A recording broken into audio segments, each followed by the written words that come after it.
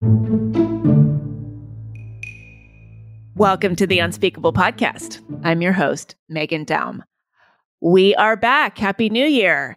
Took an extra week off there for the holidays to kind of get things in order, but I hope you had a restful and healthy and enjoyable holiday.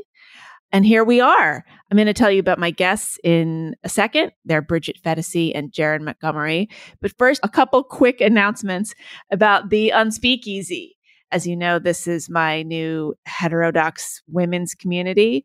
Lots of big things coming up in 2023. We are going to be unrolling the online community later this month, hopefully. And most excitingly of all, we're going to have hopefully 5 retreats, 5 in-person retreats, various places in the country. 2 of them have been planned, have been decided. I'm going to tell you about them right now. The first one I may have mentioned before, but I'll remind you, is in Los Angeles. That is February 18th and 19th. That's a weekend retreat and it's daytime only. So that's a little bit different than most of them. And it is almost sold out. But if you are interested, go to theunspeakeasy.com and find out about it, request information, and I will tell you about it.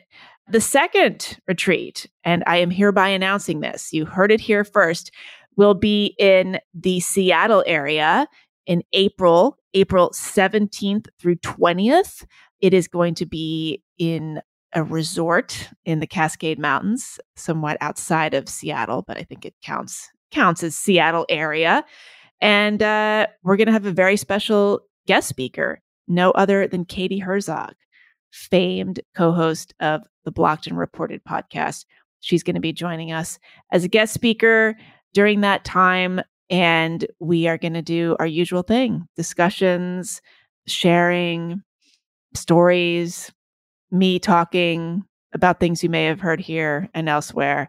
It's going to be amazing. And as always, the retreats are off the record. I'm not going to tell you too much about them right here, but it's a really special thing. So if you are interested in either of those, go to theunspeakeasy.com, request information. I don't really publish specific information about the retreats online, but if you get in touch with me, I will forward you the relevant details.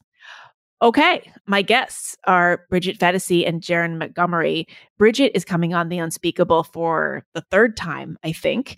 She is a very prominent podcaster and writer in the heterodox, or as she likes to call it, politically homeless space. She hosts the popular YouTube show Dumpster Fire, as well as the interview podcast Walk-Ins Welcome. She's also a columnist for The Spectator and writes regularly on her Substack. Jeren is a family therapist and also Bridget's husband. And last year, they started a 3rd podcast called Factory Settings. And they describe it as an exploration of politics, culture, relationships, mental health, addiction, and media through the lens of how our built-in biases affect the way we consume information and form opinions. Now, factory settings is a term that Bridget coined to illustrate how all of us grow up with certain assumptions baked in, usually by parents or community. And I wanted to have her and Jeren on to talk about the impact of their own settings on their relationship.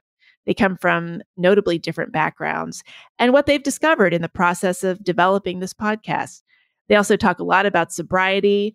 They met in recovery and how that lens affects their experiences of the culture wars that Bridget has been covering for so long, and also the people that Jeren works with as a counselor. Minor thing here, but for what it's worth, I'll say that about halfway through the interview, there's a reference to Andrew Tate, the social media influencer, whoever he is, who's been in the news lately. When we recorded this conversation back in mid-December, we were only dimly aware of who he was. I'm still only dimly aware, mercifully. But in case you're wondering why that name check went by without much comment, that's why. No big deal. Anyway, this is a really great conversation. So here it is. Bridget Phetasy and Jeren Montgomery, welcome to The Unspeakable. Thank you for having us. Yeah, thank you so much for having us. Bridget, welcome back. I think this is your 3rd time on the podcast. You're a 3-timer. I love it. 3 I love your times. podcast. Yeah. you're in a very elite group. Ooh. Well, I'm really excited to have both of you. I've been listening to your new podcast. First of all, how many podcasts do you have now, Bridget? 3, 4? I have a podcast addiction. I think technically it's 3. Is the third one? Factory settings. Oh, dumpster fires. Well, you have you have Walk-ins Welcome, and you have Dumpster Fire, which that's not a podcast per se. It's a YouTube. Weirdly, it's show? a YouTube show, but weirdly, a lot of people download it and just listen to the audio. Does that make you feel like you're wasting your efforts? Like putting on makeup and stuff? It's just hilarious because we have this ongoing joke that started on the show where we just randomly cut to one of the extremely hot Mexican weather ladies that are out there. It just started and now we do it every episode. But somebody last week was like, I finally watched this and it makes a lot more sense now that I'm seeing it, because if you were just listening to it, it would just suddenly be like, let's cut to this random Mexican weather report. You need to have those things where you have a voice describe what it looks like on the screen. Apparently, this is the new thing for the blind. Right. Like people, when they go up on stage to give a talk or something, they describe their outfit. I think Kamala Harris is the color of their shirt. Yeah, she's been doing that. Yeah, she's been doing that and getting dragged on the internet for it. Good. She deserves it. Okay, so you have those 2 projects, and now you have this new podcast, Factory Settings. It's just incredible the amount of content that one is expected to put out, but maybe we'll get to that, because you talk about addiction and recovery, and I feel like there might be some overlap between that, people who are maybe in that space or prone to addiction, and people who are putting out content. Maybe. I just thought of this right now.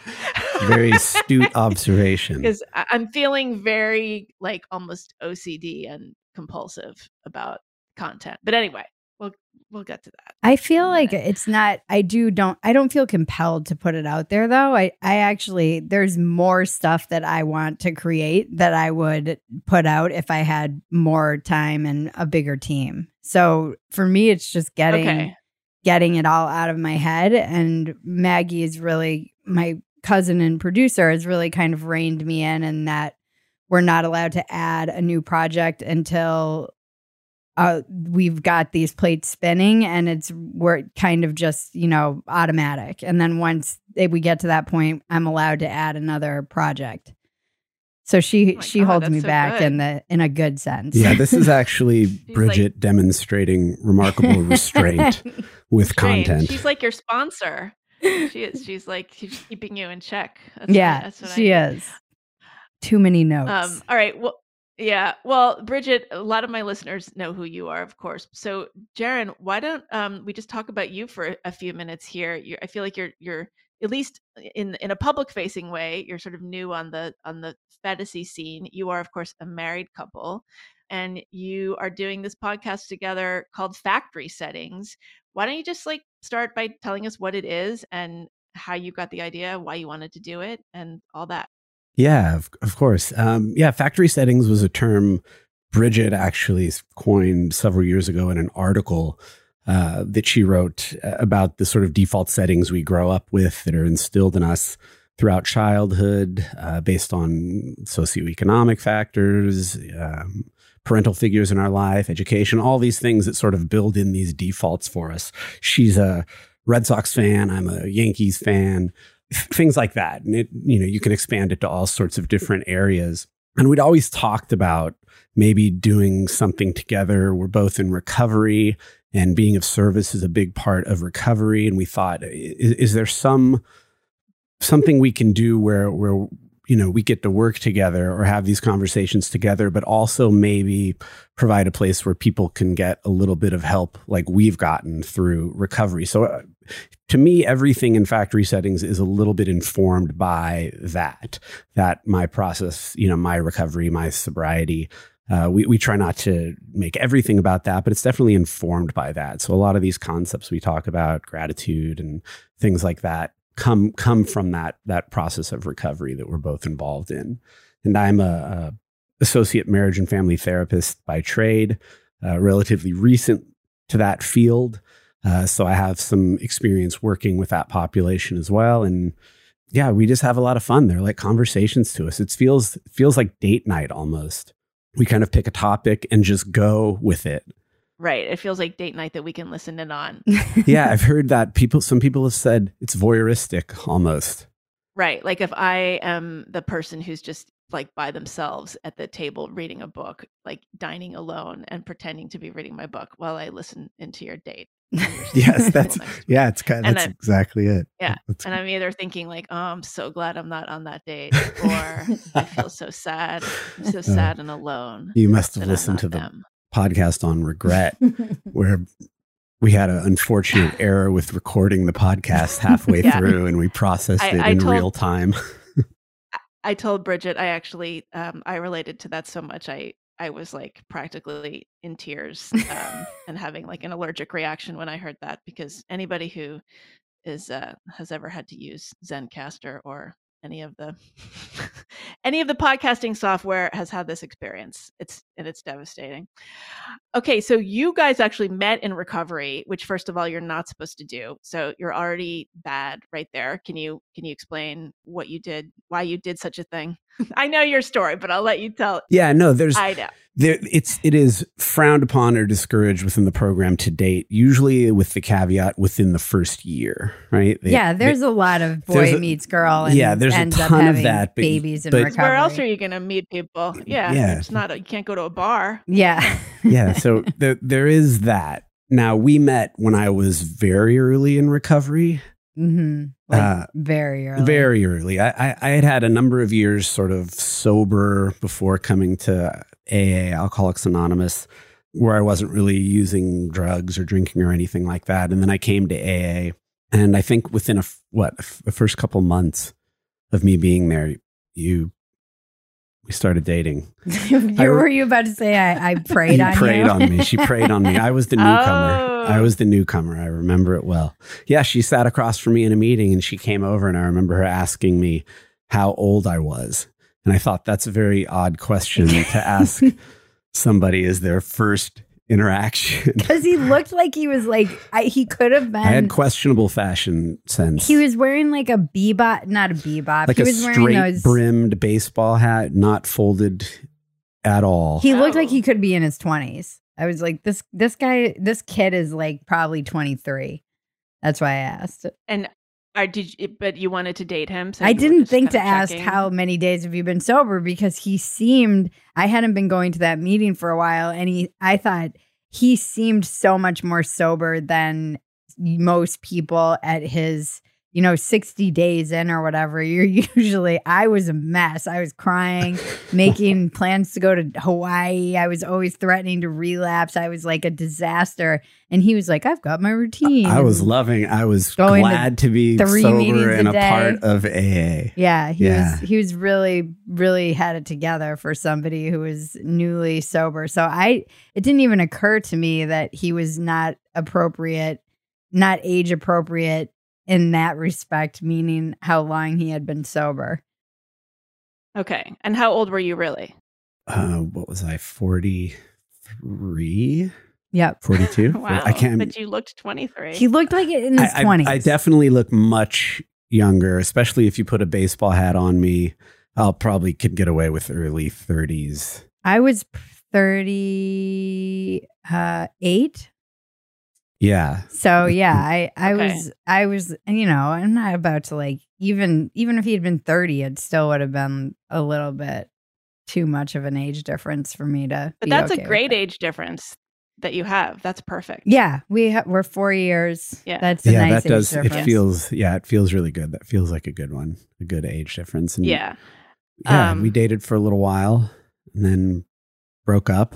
I could never really get good with the fact that I felt like I was taking something from him that I had, which was my first year without men and just able to focus on myself. And I felt like I was depriving him of that, which I thought was so important to my sobriety. And then there's always the fear that, you become their quote unquote higher power when in early sobriety. They'll just replace the drugs that they're giving up with a person. That's not what you look for in a man. That's like, isn't that a perfect relationship? You're their Not higher anymore. power. They're just worshiping you. She's absolutely right about that, though, and I give her so much credit for being able to walk away from that relationship, because there were so many positives when it came to shared values and chemistry and a lot of things we were looking for, but I would not have been able to make that decision at that point in my sobriety where I could have left. I would have insisted upon trying to find a way to work it out or get through it, when in reality the timing was just not right. It just wasn't there. And then I gave him a coin that said "True love waits," and then I broke up with him. And then she broke up with me. Wah, wah. Oh yeah. And honestly, I kind of was like, well, all right, moving on. That's just my default, though. That's my factory setting. It's your factory setting. Yeah. Okay. And you guys spent some time apart, and Like 15 Jeren, you months. went on this montage sequence of self-improvement. Yes, got all that sorts of things. I got rid of the getting hats. up in the morning and reading. Yep. I woke getting up. rid of the hats. That's always step one. Yep, got rid of the hats, woke up, read, worked out, got some Invisalign, fixed those teeth. Oh. Did you get new glasses? I don't know if you wear glasses, but I feel like, especially for men, eyeglasses, that's part of the makeover that women always give them. You got to get new glasses. I do wear glasses, but I also have a bit of a glass fetish or obsession. So I have lots. I'm always getting new glasses. I love frames. I've worn glasses forever. So yeah, I'm sure there was some in there. Yeah.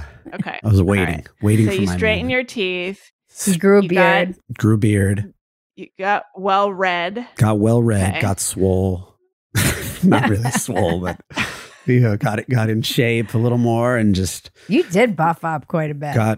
just started my program's sobriety, and things started And going. the whole time you were like, I can get Bridget back if I do these things. Well, in the beginning there was that, and I was cautioned against it by everyone in my life. You need to just let this go. You need to just let this go. And it took me a while to get to that place. I did not handle the breakup well for probably 6 months or so.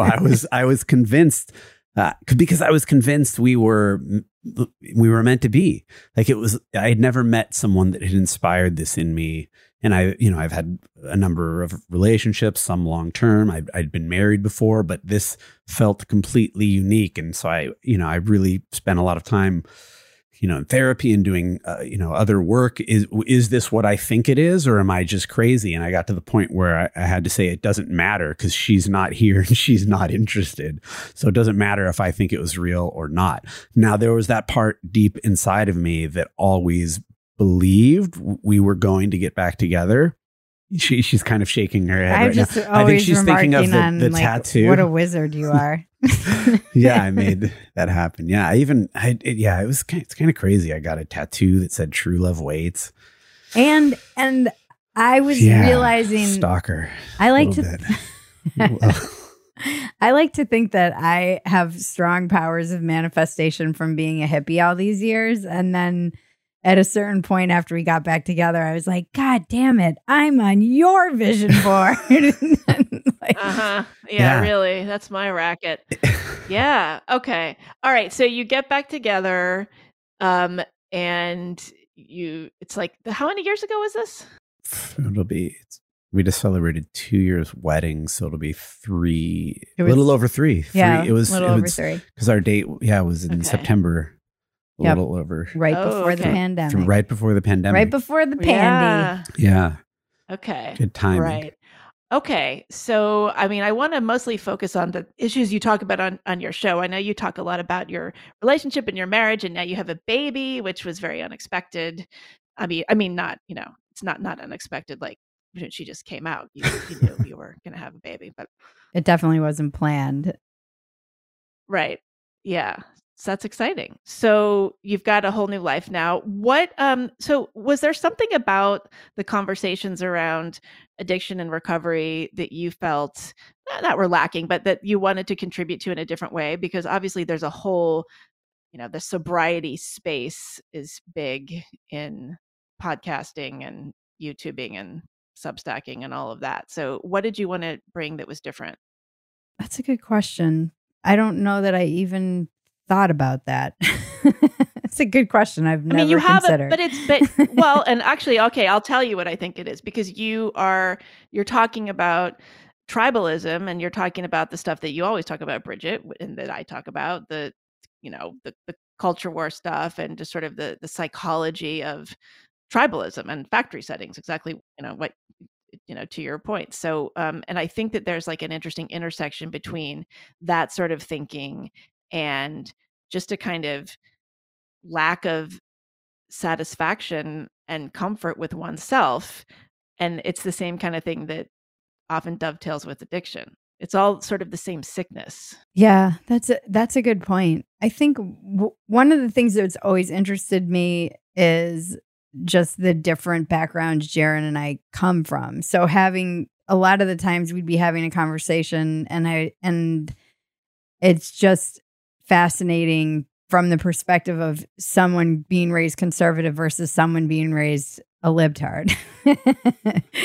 And so that was really part of the original thing. Was I think we thought maybe we would speak more to culture war stuff, which I eventually we will. But honestly, the evergreen topics are what people seem to be really hungry for right now, because everything has become so politicized and immersed in the culture war. And that was part of the reason we actually wanted to start having these conversations, was just because I think in recovery, it's important to pull out of those separating differences and try and find those topics where we can all relate. And it seems like the show really makes people think of, really self-reflect on their own life.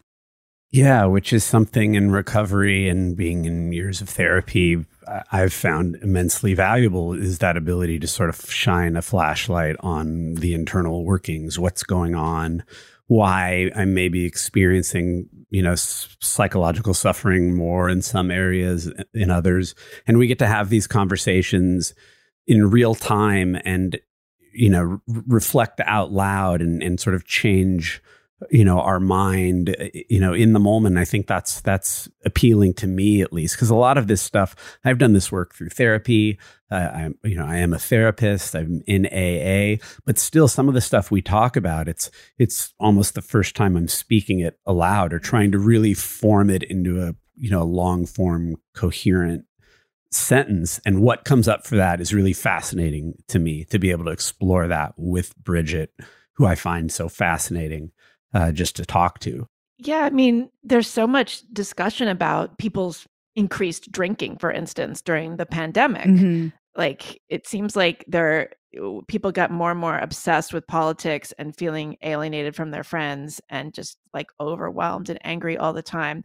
And they also started drinking, among other things. And so I wonder if that's like something that you've talked about a lot between the two of you, or does that come up in meetings? Like, is that a sort of a big kind of part of your kind of larger picture of discussion? I love talking about, we always joke we could talk about recovery all day, but I always try to come from the space of, we also don't have any answers. I think that both of us really have been through a lot of depression, anxiety, addiction, a lot of the things that we're seeing with the younger population.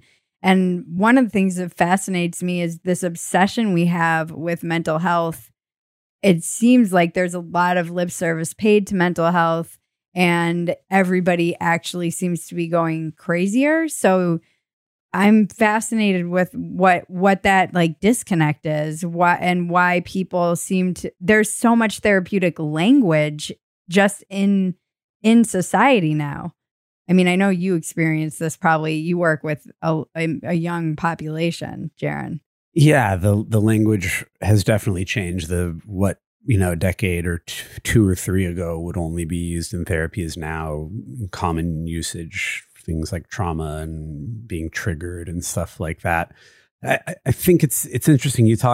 Megan, you brought up about the increase in people drinking, and it's definitely something I talk about in experience. I work at a substance use and mental health treatment. And so I see that firsthand, but it's a massive number of drinking age people. I think 80 or 90% of people drink. Now, not all of those people drink alcoholically or excessively, but a lot do. And it's increased tremendously. And we have sort of talked about that because as prevalent as AA is, it's not in everyone's radar.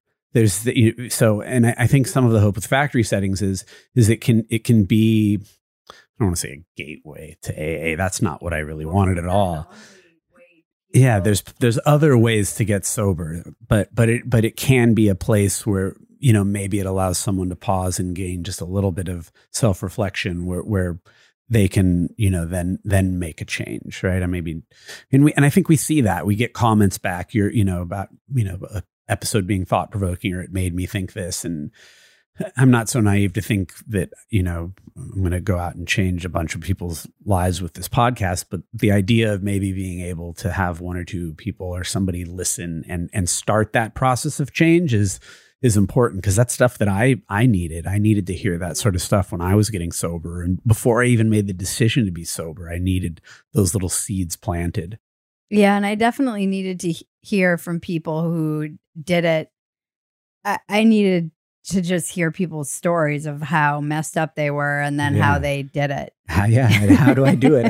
I'm living the way I'm living. Sick and tired of being sick and tired. Yeah. I don't want to feel this way anymore. Tell me what to do. It's funny that you say that people are not as aware of AA as we might think, because I always think of AA as just being omnipresent. Like that is the factory setting of recovery. And I know that now there's like all this other stuff, recovery, sober coaches, for instance, and there's a whole kind of sober curiosity movement that like is for people who often, not always, but often like felt kind of alienated from AA because it was like really either they couldn't get with the God stuff, or it was like, I was so fucked up. This is so hardcore. You have to give everything over. I'm, like they feel very like it's too harsh or something. And so I wonder, like, how do you feel about these kinds of alternative recovery movements? I feel like whatever works. Yeah, I think you mentioned AA being the most known, and I think it is pretty well known. I think people know of it. They don't really know about it. Right. A lot of people don't know what it's about. They hear of it. They have preconceived notions or something. I think it's a cult. Yeah, but there are a lot of others out there. Smart recovery and harm reduction and medication management. California sober. There's all these things. My experience shows me AA works the best for the most, but there are other sort of ways to stay sober. And I don't want to tell someone, not to try something that might work for them. Now if push comes to shove, and someone in my life needed to get sober, I would recommend them doing 12-step. But again, it doesn't mean there's not sort of other ways. And there are many people, I'm sure, who just realize they have a problem with something and then they just stop. Yeah. My question is, what is the quality of that person once they just stop? Because I know for me, after 2 years, I became the classic, my life got bigger. I stopped going to as many meetings, and then I was really dry. And I'm grateful that I had that almost year of being extremely dry to even fully understand what I was getting from 12 steps that I needed in sobriety more than just early sobriety. Like I understood why people were in it for the long haul, because I get crunchy, I get dry. And so I have a friend who always asks a great question. He's like, how are you doing? And then he always says this to newcomers or to anyone who's sober. And then he says, how's everyone around you doing? How's everyone in your life doing? Because a lot of the time it's just, I think, for me, it's something I have to really work against. And I worry, I can just like wear people down. I think I can when I get dry, I just start, it's not good. Well, say what you mean by dry. What do you explain that? I would say that the thing I get from 12 steps is this spiritual solution to my problems. And when I stop putting myself in the spiritual solution, I am now in self. And it's more about me, and my anxieties start to take over, and I get passive aggressive, and the resentments start building up, and I start comparing and despairing and feeling like it's not enough. I mean, it could go on and on. It's just dry is largely sober and not really working any sort of program. Now, that might look differently. Like if you used, AA and meditation and exercise and eating right and all these things to get sober, and you do therapy and you sort of stop doing some of that stuff and become restless or discontent or irritable, that would be dry, right? When you're sober and you're not working your program. Yeah, you're not really emotionally sober. You're just not drinking. You're just not drinking. But you're still an asshole. That's the state you had been in, Jeren, before you came to AA, because you said you had not been drinking for a couple of years. I had 5 years of what would be considered dry time. So I was not using, I was not drinking, and I was not working a program. And it sort of spiraled into a really dark depression, actually.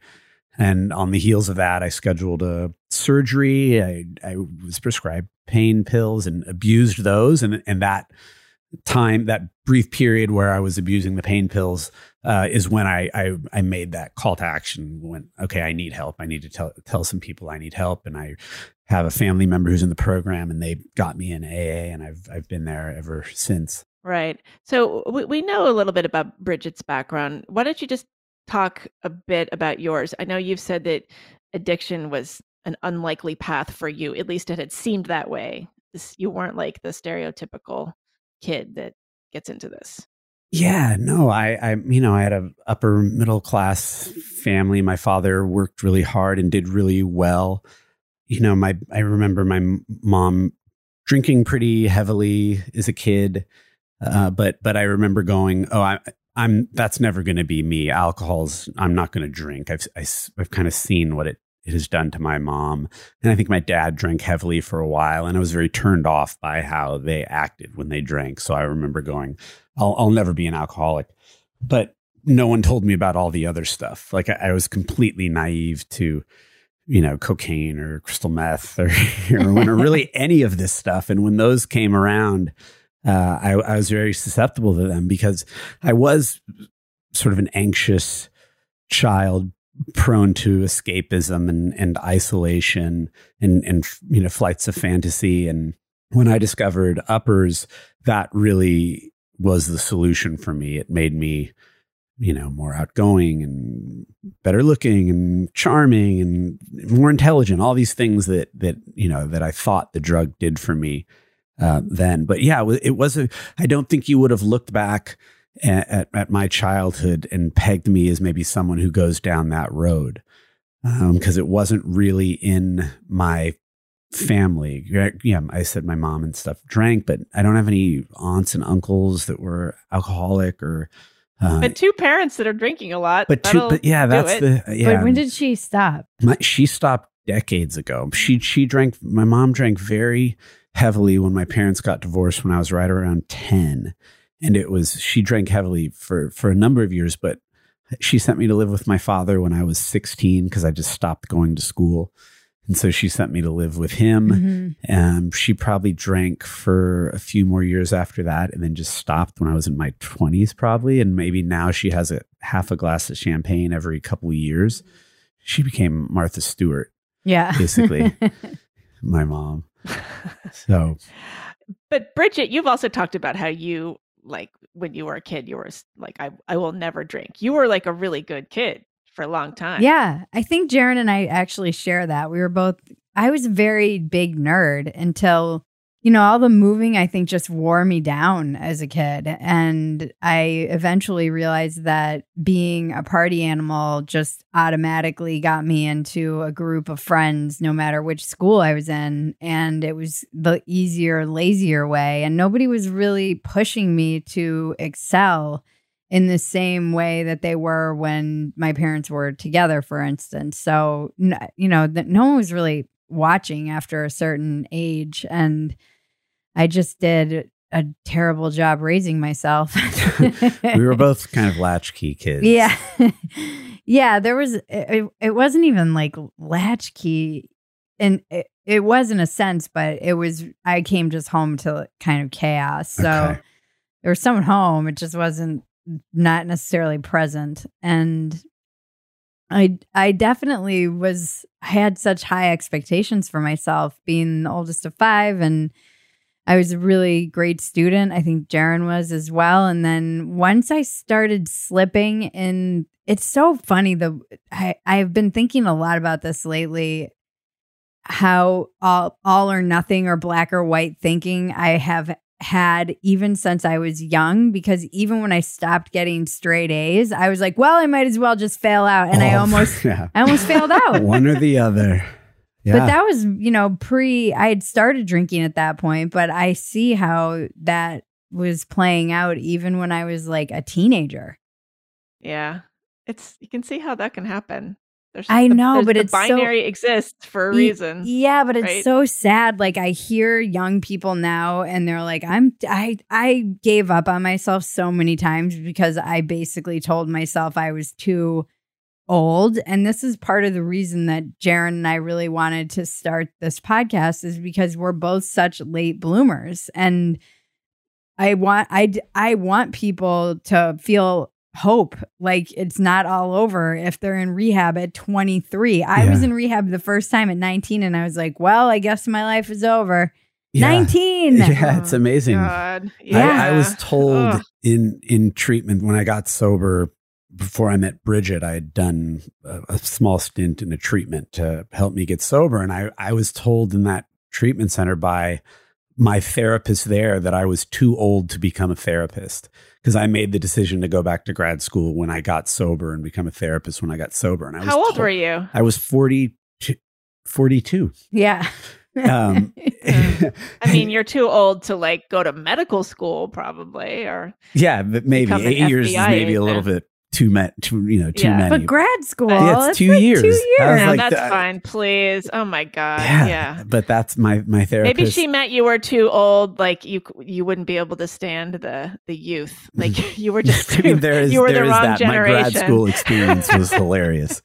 But I didn't really come into my own until, my 40s, for sure. My 20s and 30s were largely a disaster.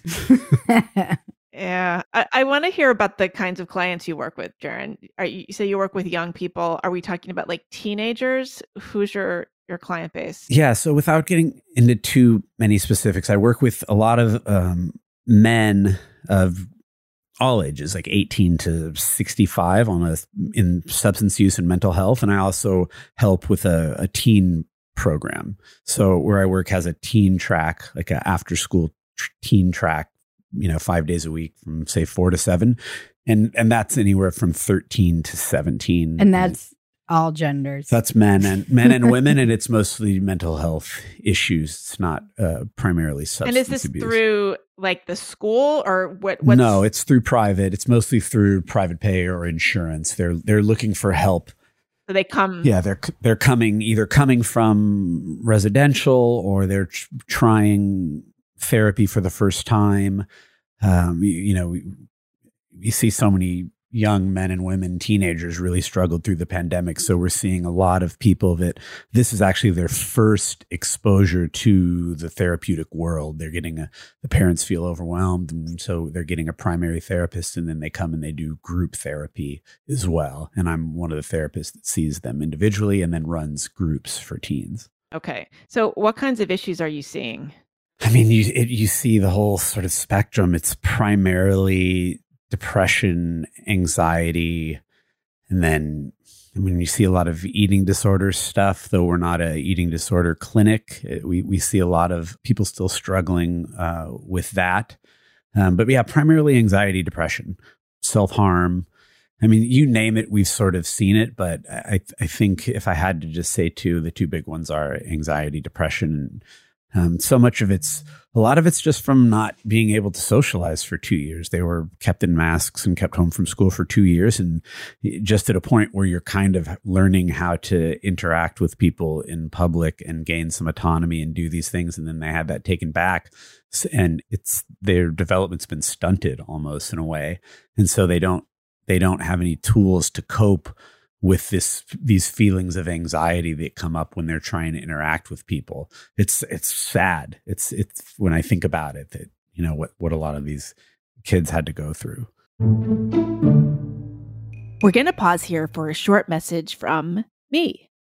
Are you appreciating this conversation and wishing there were more like it out there? Well, there are lots more right here. I've been doing this show every week for more than 2 years, and I pretty much do it all by myself. I'm not affiliated with any institution, media company, or secret investment cabal. I do it because I love it. And if you love it, or even like it, I hope you'll consider supporting it in any way that makes sense for you. The old way of doing that was through Patreon. Now listeners support the podcast through my Substack page, megandaum.substack.com. You can subscribe for free, or you can become a paid subscriber for as little as $7 a month. That gets you extras related to The Unspeakable. Things like early and ad-free access to the show, access to bonus content, and the opportunity to leave comments. If you join at the founding member level, you can join us every month on Zoom, where a bunch of us get together and talk about recent episodes. Best of all, if you become a paying subscriber at any level, you'll never have to hear this message again. So go to megandaum.substack.com. That's MEGHANDAUM, and join our community on the level that's right for you. And honestly, just telling people about the podcast, sharing it with friends, spreading the word means more to me than anything. So thank you for listening to the show, for making the unspeakable worth speaking about.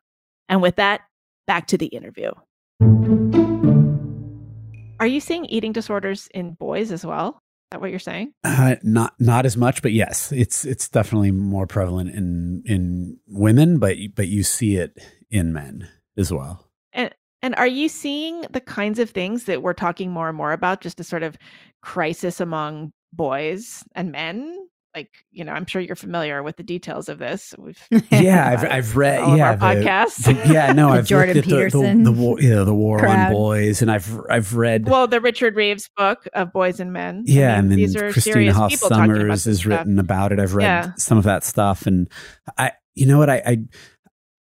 not seeing it as much, but because I'd say we probably get more women teen clients, but we have had a few of the men, but I'm seeing it actually through the lens of a lot of the women that come into our program and how they talk about men, if that makes sense. That's interesting. How they talk about, their, either jerks or being belittled or emasculated. So it's more secondhand information I'm getting about the men, because it does tend to skew a lot towards women. In the young person, in the not teen population, do you see the men struggling with that? Not as much as I would have thought, because I'm very online. So I'm that space, those books we talked about, and the Jordan Peterson stuff. I see. Jeren was an incel. I was at voluntary cell. Voluntary cell. He was a vol cell. A vol cell. A vol cell. Yeah, that can be. Fall cell. It's a new thing. Say you're like a monk. Say you were just meditating. Yeah, for 5 years or so. I mean, there's like a cool way of being a celibate, right? I think as long as it's a prolonged. It's a choice. Yeah, and as long as people know that it's a choice, right? You've got to know. It's a choice. I could have had sex at any time. That's why it's weird that everyone adopts the incel. Is like they wear that as why. That's weird to admit. It involves you have no choice because it's involuntary. So but it's tough. It's of course community. it's a choice. Yeah. I mean, it's not. It's ultimately a choice. But okay, so this is fascinating because you're not seeing like these guys saying, I can't get a girlfriend, or these women are so mean, screw them. Some of this might be that we're we're doing a lot of triage. We're looking at a lot of people in the acute stages of sobriety and recovery. So they're still worried about staying sober and how they're going to pay for jail. rent at the sober living or not going to jail, something along those lines. Getting their car back. I do see it. I also, when it does kind of come up, you have to be very careful in a lot of these group settings so that it doesn't just turn into people complaining sort of about things. I think there's a space for that, but yes, there's a space but for that. It can't, you've got to be somewhat careful with some of the language used. And I remember starting there and going, I'm going to use all this stuff from Jordan Peterson and bring all these things because the guys are going to be feeling, emasculated and there's no place for them in society. And I didn't get any of that. I was like, okay, well, I need some new material. Yeah, so it's pivoted. Oh, you'll get there one day. Yeah. Yeah, that's a bummer. I see it. It's just sort of more isolated. they're not bonding over this, feelings of like they're being left out of society because they're, like I'm a white man, I can't get a job. I just don't see it in my everyday job, at least. But it's there. It's there. Bridget, do you have thoughts about this whole sort of line of thinking, this whole line of inquiry? Yeah, I don't know. I don't know where it is. I wonder if it's very online, if it's I know it exists, but I would like to see where this exists. Or if it's younger. Or if it's in other parts of the country. I mean, I also don't know if it's because of where we live and because I don't know where all of the clients are coming from, but are they local or are they, is this something that exists in like these Rust Belt towns that have been left behind? We get a pretty good crosshatch of the country. People come from all over to get sober in California because it's got such a robust sober community. I was thinking, I mentioned maybe it skews a little younger because I have a lot of the teen clients talk about the guys, and some of the guys, people the young men idolize according to these women are like Andrew Tate. Yes, I was trying to think of his name. I've heard that probably half a dozen times that these boys they're into worship Andrew Tate, who I know very little about other than he seems like this hyper masculine sort of response to something. So, again, anecdotally, that's where I'm seeing it is a little bit more in the younger populations. Right. There just does seem to be in general such a victim mentality that every day and everywhere it feels like someone is trying to push that, and I think it's just like everywhere in the culture, men and women. Yeah, because that's true. I'm thinking in the groups that I run for the older clients, there isn't a discussion about pronouns or gender or that stuff does not come up. But with the teen clients, that stuff always comes up. It's always around the peripheries of the conversation where they're talking about pronouns or I'm dating someone who's trans and this or that. Like, so I feel like that's, where it's more likely to show up right now. And how do they feel about that? Is it just a matter of course? Like they're fine with the pronoun thing? It's just part of their lives? Yeah. Every once in a while, there's, one or two that might push back a little in private, but not in front of the group. They're all kind of on board with it.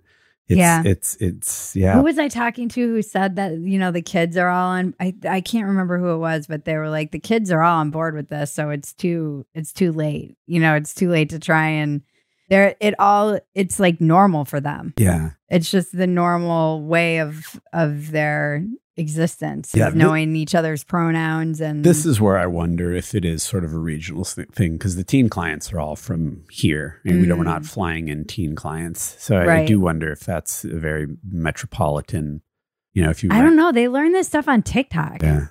Lots of places. Yeah. I know people in all kinds of cities, TikTok. Different parts of the country that are going through this with their kids. But because sometimes I think about this and the pronoun thing and even non-binary, like there's part of me that says, well, who cares? This is just kind of a psychological framework that is maybe a different bucket than getting body parts chopped off It because is, of but a whole system of medical establishment, you know? Yeah, I think it is. I agree, just like different buckets, but I also worry that it distracts from what actually might be going on with them, because there's so much focus on the identity and the pronoun and all of this. They might not be addressing the eating disorder, for example. Yeah. Is this just a sort of another maladaptive coping mechanism or something to try to ease or soothe some anxiety? Well, and to just a way to form an identity around something at that young age, when I always joke, like, go become a party animal or a goth like we did when we were Gen X. Like, you don't need to do all this come up cis het like lingo and yeah, I just sometimes I wonder if I'm, a curmudgeon, or if I'm just the old. I'm now the olds who are like, what's up with these kids? And this is just their new language, or if it is something that is like a phase or a contagion that will just burn out, and they're all going to look back and be like, whoa, that was weird. Kind of like us with the hypercolor shirts. Oh my God. Yeah.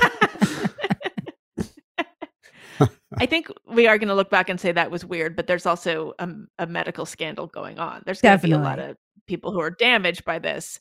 I think that it might be important to separate these two things. I think people on the conversation is so frustrating because people on the left are like, oh, this is no big deal, get over it, time marches on, and then people on the right are like, this is all terrible. Yeah, there's no teenager nuance to it. No, like some teenager yeah. No, go ahead, Jeren. What were you going to say? No, I definitely have. I see that, and I have very strong thoughts on a lot of these things that I have to sort of try not to take into, the therapeutic rooms with me, gender affirming care versus sort of watchful waiting, because we've sort of conflated gender affirming care with a lot of different things, cross sex hormones, puberty blockers, double mastectomies, whereas, gender affirming care should in its simplest form be psychotherapy. Right. But because we can't separate those things, there's very little progress able to be made. And I'm sorry. Oh, no, go ahead. No, that sort of push for gender affirming care, especially here in California, you have CAMP, the California Association of Marriage and Family Therapists, and the APA, the American Psychological Association, all push the gender affirming, model. And I think we're just more and more seeing that that's not a viable model right now. Do you have kids in your client base that are taking puberty blockers, for instance, or cross-sex hormones? Yeah, I don't really want to get into too many specifics about clients, but Okay, it would be hard to treat them. I mean, where do you even start? How do you separate? How do you know what's going on? And this is a personal thing that I struggle with sort of all the time, is how do I do that? How do I work with someone that, I completely disagree with that? And thankfully I've been able to sort of create boundaries around what, who I will work with and who I necessarily won't work with, or feel I'm not able to help if this is what is required of them. And there's a lot of sort of ethical considerations that go into this that I've got to be somewhat careful for. But if I can't provide someone with the best level of care that I can, then I may not be the therapist for that person. And that's a tough conversation for a lot of therapists to have. So I think they put themselves in positions where they may be doing something they don't agree with morally or ethically. Thankfully, like I said, I've avoided a lot of those. I think if someone comes and they're in the acute stages of that and they require a level of medical care, that where I work is probably not the appropriate place for them. They probably need something maybe more than we offer at where I work, at least. Yeah, because that changes your brain. Yeah. If you're taking hormones change your brain if they're natural to your body. So if you are taking synthetic hormones, I would imagine that would just become a huge part of your cognitive profile. So it would just. Yeah, I don't see how it could not. Yeah. I mean, yeah, I'm trying to be as diplomatic as I can in some of these answers. Bridget, do you feel like you have to, I feel like you don't hit the trans stuff as much as some people do. I find it so fascinating as a topic that I have to rein myself in because I do. I just do on Dumpster Fire. Oh, okay. Yeah, it's pretty prevalent on Dumpster Fire. I mean, in and out, we go through phases depending on what's in the news, but I don't hit it that hard. And I have on the podcast just by virtue of the people that I've had on the show, Buck Angel, Blair White, detransitioners. I think that I do it. I try to do it in a way that is more productive for me. Then I'm not going to fight with people online about this stuff. I just don't find it productive. Some people find it very productive. Some people know that kind of public fight generates lots of subscribers for their Substack, and that works for them. I don't like to kick a hornet's nest to generate subscribers. It's probably why I'm not, a millionaire. But I just don't. I don't want to do that. I've had those years where I was battling on Twitter, and it's so, my time can be spent so many other places. And now, especially having a daughter, it doesn't bring out the best of me. And I think that I do go after it. I try to make light of it. It's a lot of the time it will end up in Breaking Bridget when there's something that's just ridiculous and insane. I do worry because I have so many friends now who are dealing with this with their kids. It's crazy. It is great for people to be like, this isn't a contagion. It's so dishonest. How can you, a person who grew up when you grew up and maybe never knew a single trans kid in your entire life, be like, oh, my child and all their friends are non-binary and trans, and that's not a contagion. Right.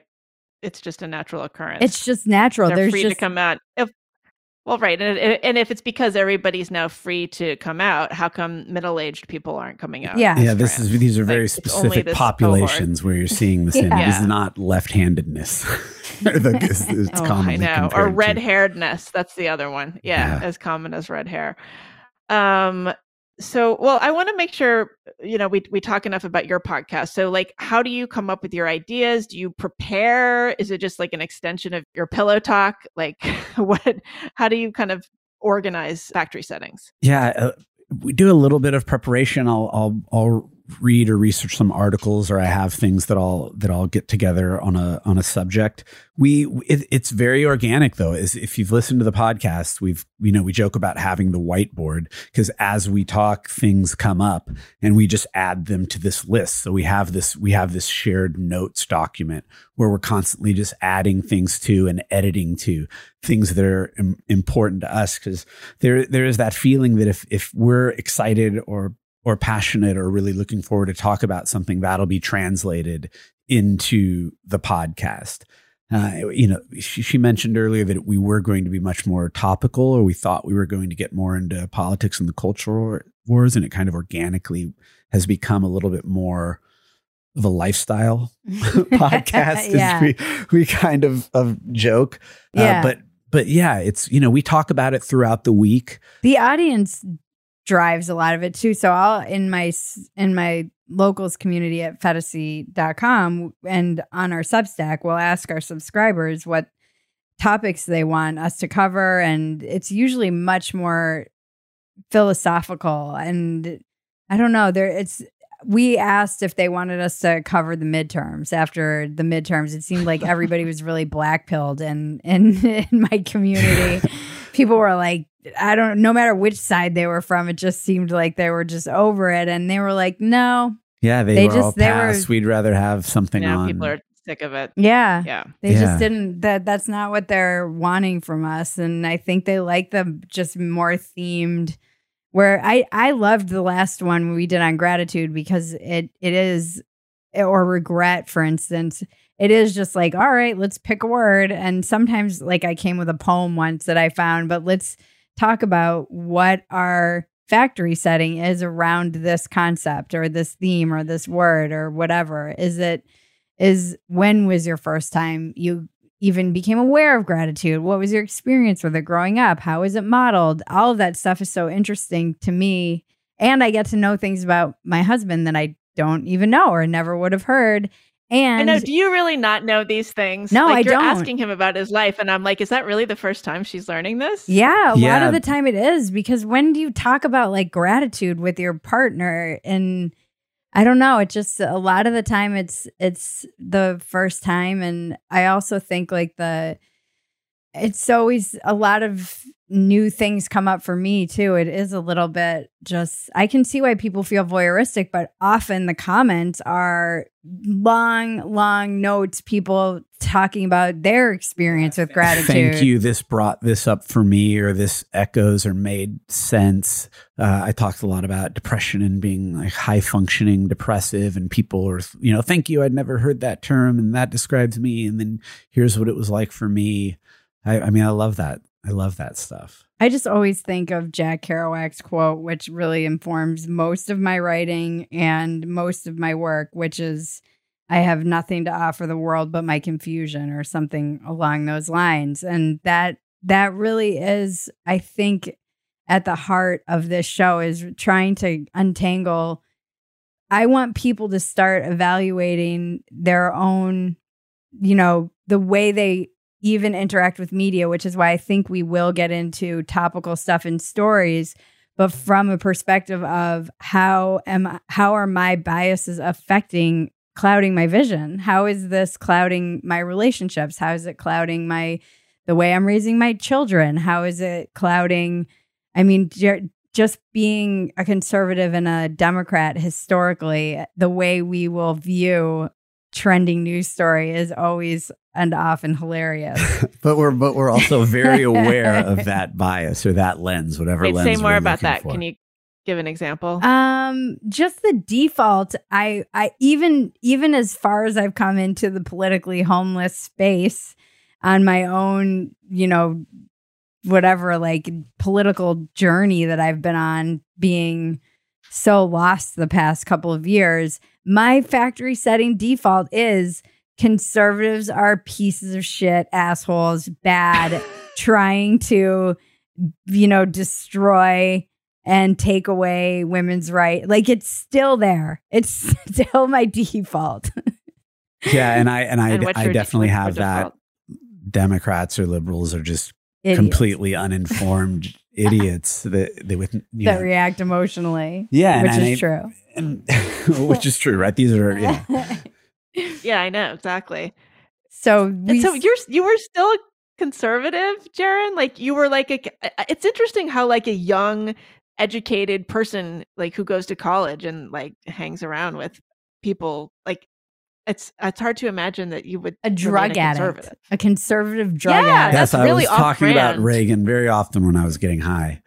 Extolling the virtues of trickle-down economics. That annoying Alex Frederick Hayek, yes. That annoying meth head who's like, have I talked to you about trickle-down economics? Well, you'd be, it didn't, I was raised conservative. My parents are both, my parents make me look like AOC. to be honest, they have gone way far to the left than where either of them were growing up. Right? They really bought into the politics over the course of the last. And mine are mad libs. 10 years. So they make me look like Alex Jones. Yeah, they're like, we don't watch Fox anymore because it's not right enough. That's his parents. Or One American News, we only watch Newsmax. Yeah, like that. I'm not that. I identify with a lot of conservative values, but I'm still, there's a big part of me that's turned off by the word Republican, because it's just, I think at the end of the day, I have come to look more at politicians. It doesn't matter what side of the aisle they are on. I think they're all kind of pieces of shit in a way, and they're all out to do their own thing. It's just whose policies would I rather see enacted, right? Can I sort of separate all this stuff from the policy? And that's so hard to do, right? Because I'm human and I react to all these things. But that's what I try to do at the end of the day is boil it down to what policies do I sort of support? What can I live with? What is there wiggle room on, or is there room for me to negotiate on? And where, what are my sort of principles at the end of the day? And I don't always know what those are, but they generally, more often than not, align with right of center, conservative. I had a designer that I was working with when I was at Playboy, and when I was trying to get him to do the design for factory settings because he's brilliant, and I was telling him about the show and the concept and where it came up. He was asking me for just design ideas, and he refused to do my podcast design because he said that we stood centrism is everything that he's against. He's very, very, very far left, like socialist left, and said to me that, and asked me if I had moved more right since I was with my husband, which was the most sexist fucking question ever. Yeah. That we didn't both kind of more meet in the middle. Which it is had where to we be because of me that you became that I became red-pilled. Moved towards the middle. It was so this person is turning down work. Yeah. Because on political grounds. Yeah. Yeah. And there is this sort of belief that when push comes to shove and everyone's forced to pick a side, if that comes, I always joke with Bridget that Bridget and I are both on Team Mitch, and that's Team Mitch McConnell, right? Whatever I think of him, that's the side we're on. He's not the speaker. No, I know, but I'm just saying he was never the speaker. Or not the. He's not the whatever. The left will leader. not have Bridget, even if a lot of her values lie on that side. I don't want to be on that side, but we're all Team Mitch in the end. And whatever you think of him, scumbag, brilliant politician, liar, we're on Team Mitch. So in my mind, I have that. There's that part of me that's, there are sides here. And that's a factory setting. I have to sort of fight that tribalism. Wow, it's a very human. That's okay. That's a pretty strong statement. Yeah. You're on Mitch McConnell's side. Well, do I think it's going to... That drives me crazy. Because if you're forced to choose right or left, McConnell's going to be on the right. So I'm going to be with all these people I don't want to be with if I am forced to pick sides. Well, Jeren's point to me is the left wouldn't have me anyway. The left wouldn't have you anyway. They won't even have you. Even if I chose that team, they'd be like, get the fuck out of here, Nazi. Yeah, you're excluded. Too much. We had to get Nazi in. I am interested in this idea of what is a conservative, because Trump is not a conservative. He's this is the new right, though. This is Michael Malice's whole book, and I think even seeing what's going on with your parents, I'm like, they might be part of the new right. This is the idea that there's a new right wing. But I don't think the right is necessarily conservative. So I'm interested in this idea of having a conservative personality. I think I'm a conservative person personally. Okay, so I don't know how that translates into my politics necessarily, but I definitely don't like it when people don't comport themselves well. Okay? Yeah, so what are those qualities that make you a conservative? I don't like pussy hats. I don't like Pussy Hat March. I don't like people acting out. I don't like people undermining themselves by acting. Well, that too, but I don't like. This was my problem with third and fourth wave feminism. I felt that it undermined feminism. As a feminist, it worried me because I felt like it's this sort of performative kind of. It just felt very juvenile to me, and I really worry. It made me worry for the cause, frankly. What, were you a rebel growing up at all? Or were you a rule follower? No, but I thought, it's funny because I was a rule follower, but then I grew up to be in my writing, I was just totally the opposite of that. I think that I'm very much it's hard to say. I definitely, I have a people pleasing bad habit, but I definitely, I live my life the way I want. I'm kind of against the grain. Like, I don't have kids. I'm not married. Like, I'm not really interested in family life. Like, I just have very sort of contrarian personal preferences. But I don't know. I want people to act appropriately. Let's just put it that way. Yeah, I can get on board with that. Let's act appropriately, people. But I don't know if that, I feel like I'm like a personal conservative. Maybe that's what it is. Yeah, that's tough because I mean, I would say just your views on the trans stuff feels like you would be excluded from Team Mitch. The left. Like you would be on Team Mitch by default as well. I'm definitely excluded. No. How about Mitt Romney? Can we say Team Mitt?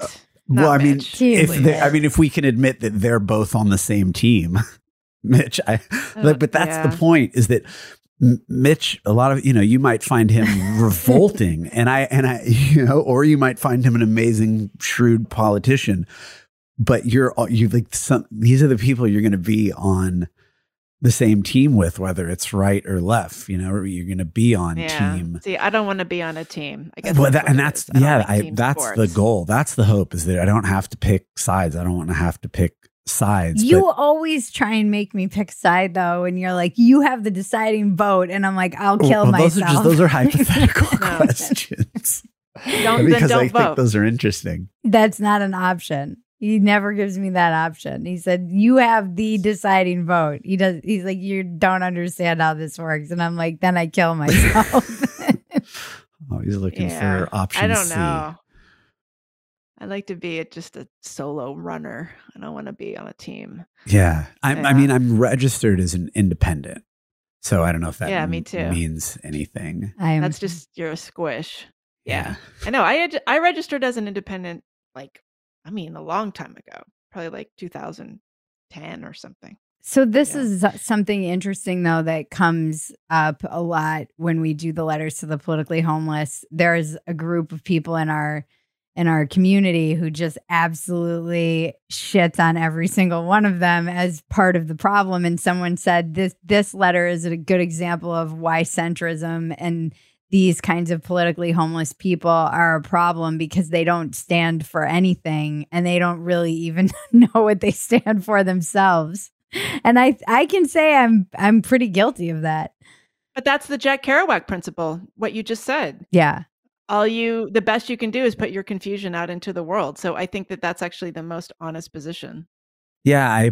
How's that for a cop-out? No, I see, and I love this, and I think this should be the principle that most people should be able to adopt. And I feel like in a way there could be the sort of a la carte selection of values where I could pick these that would traditionally be conservative and these that would traditionally be liberal. And then I have these that I don't know about. I may be on the fence about and I haven't figured it out.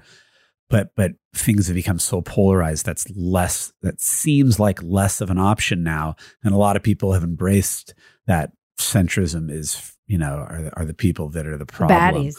Are the problem. But they say this on the left too. Centrist. The left will say this. The left too, because because I've heard that that Martin Luther King had a lot to say about centrists, and beware the white moderate. Yep. That's right. Yeah. Toward the end of his life. So I've heard it from both sides. Yeah. So there you go. How much of a baddie. But you've held the line. You've held the line. Yeah, you and Joe Rogan. You're not going to bully me. Revive centrism. You're not going to. Remember that book, Feminism is for Everybody? We need to have centrism is for everybody. I love it. I love it. Make centrism sexy again. I like that. Yeah. All right. Well, before I let you go, I want to ask you both something. And, Bridget, you and I have talked about this before, just the endless content that one must create in order to stay afloat in this new world of independent media, podcasting, Substacking, YouTubing, all this. Jeren, you're, from what I can tell, pretty new to the media game.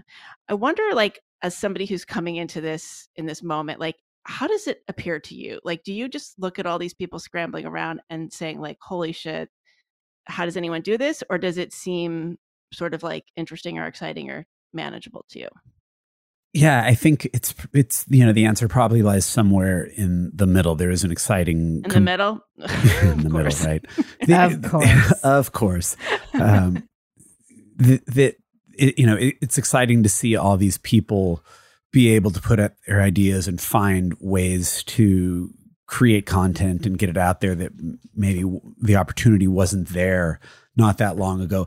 I go through moments where I feel it's so oversaturated and there's so much, how can it keep going on?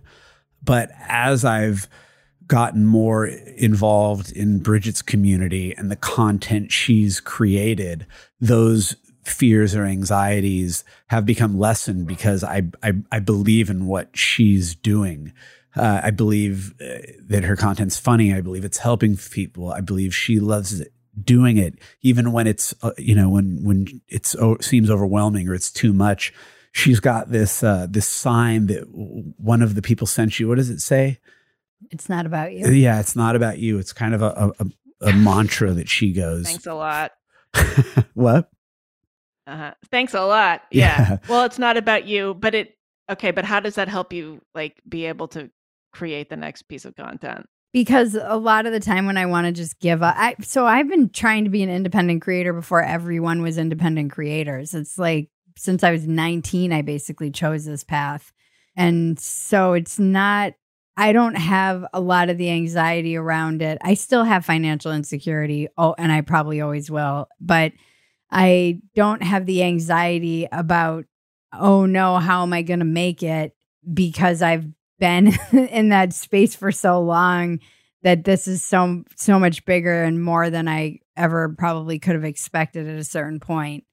And I'm kind of used to living in that state of uncertainty when it comes to creating content. But I do know that there have definitely been times where I'm like, I'm not doing this anymore for whatever reason, whether it's because I'm being piled on or because I feel like everyone around me is doing better or everyone in this space is a narcissistic sociopath. And what does that mean about me?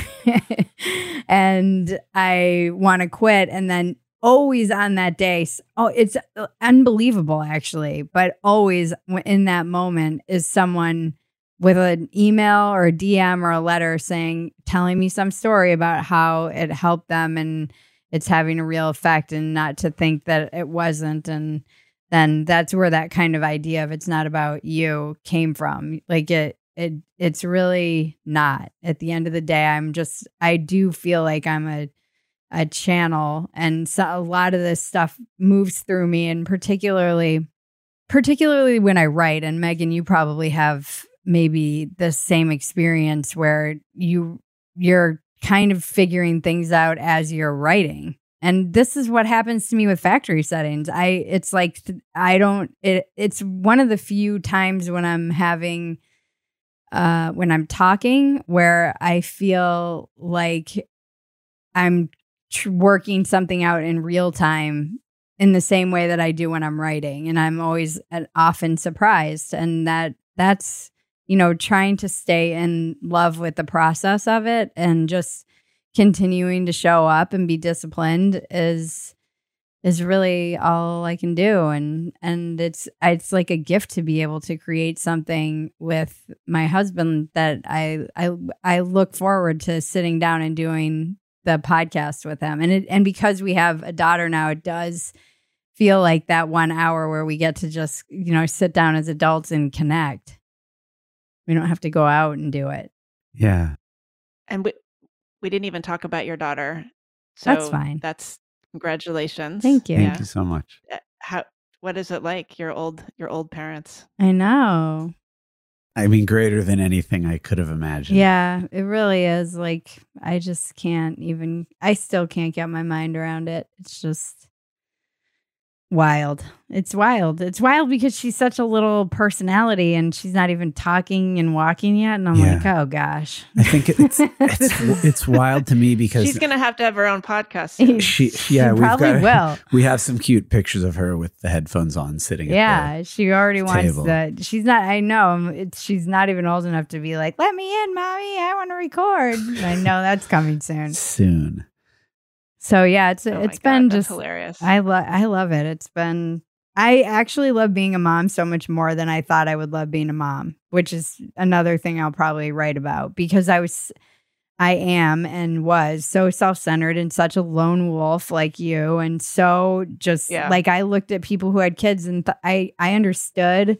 I could conceive of how it would be, but it wonderful, but it seemed like such a thankless job from the outside. It just seemed like a true act of service. Yeah. Neither of us wanted to have kids until we met each other. It was never even a thought. Yeah, I think that's really interesting the way you talk about it. And I'm glad you talk about that so honestly.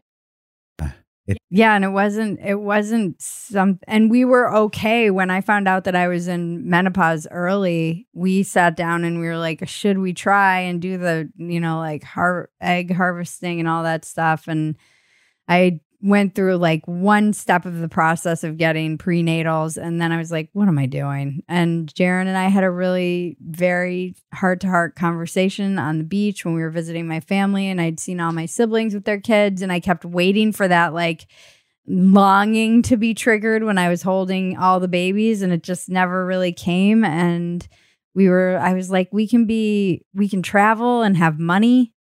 Yeah, we will, be the people that take care of everybody else. Yeah, we'll help our parents when they're aging because we won't have kids and they'll be busy with their kids. And I was pregnant the whole time. Wow. Guess that's down the drain. You're not going to be helping anybody. Yeah. So much. Well, we have one. You can still travel with one. Yeah, we have one is the new zero. Yeah. One is the new zero. That's great. One is goalpost has been moved. Yeah, it's amazing. Yeah. Well, congratulations, and congratulations on the podcast. It's a really nice podcast. I like listening to it. It's super interesting and also kind of soothing in a way. Thank you. Your voices are both very soothing. Oh, you're the first interview we've done, and this might be only the second one I've ever done other than on your podcast. Oh, but this is the first time anyone's interviewed us about the podcast. Yeah. So it was a lot of fun. Thank you. Oh, good. Yeah. Good.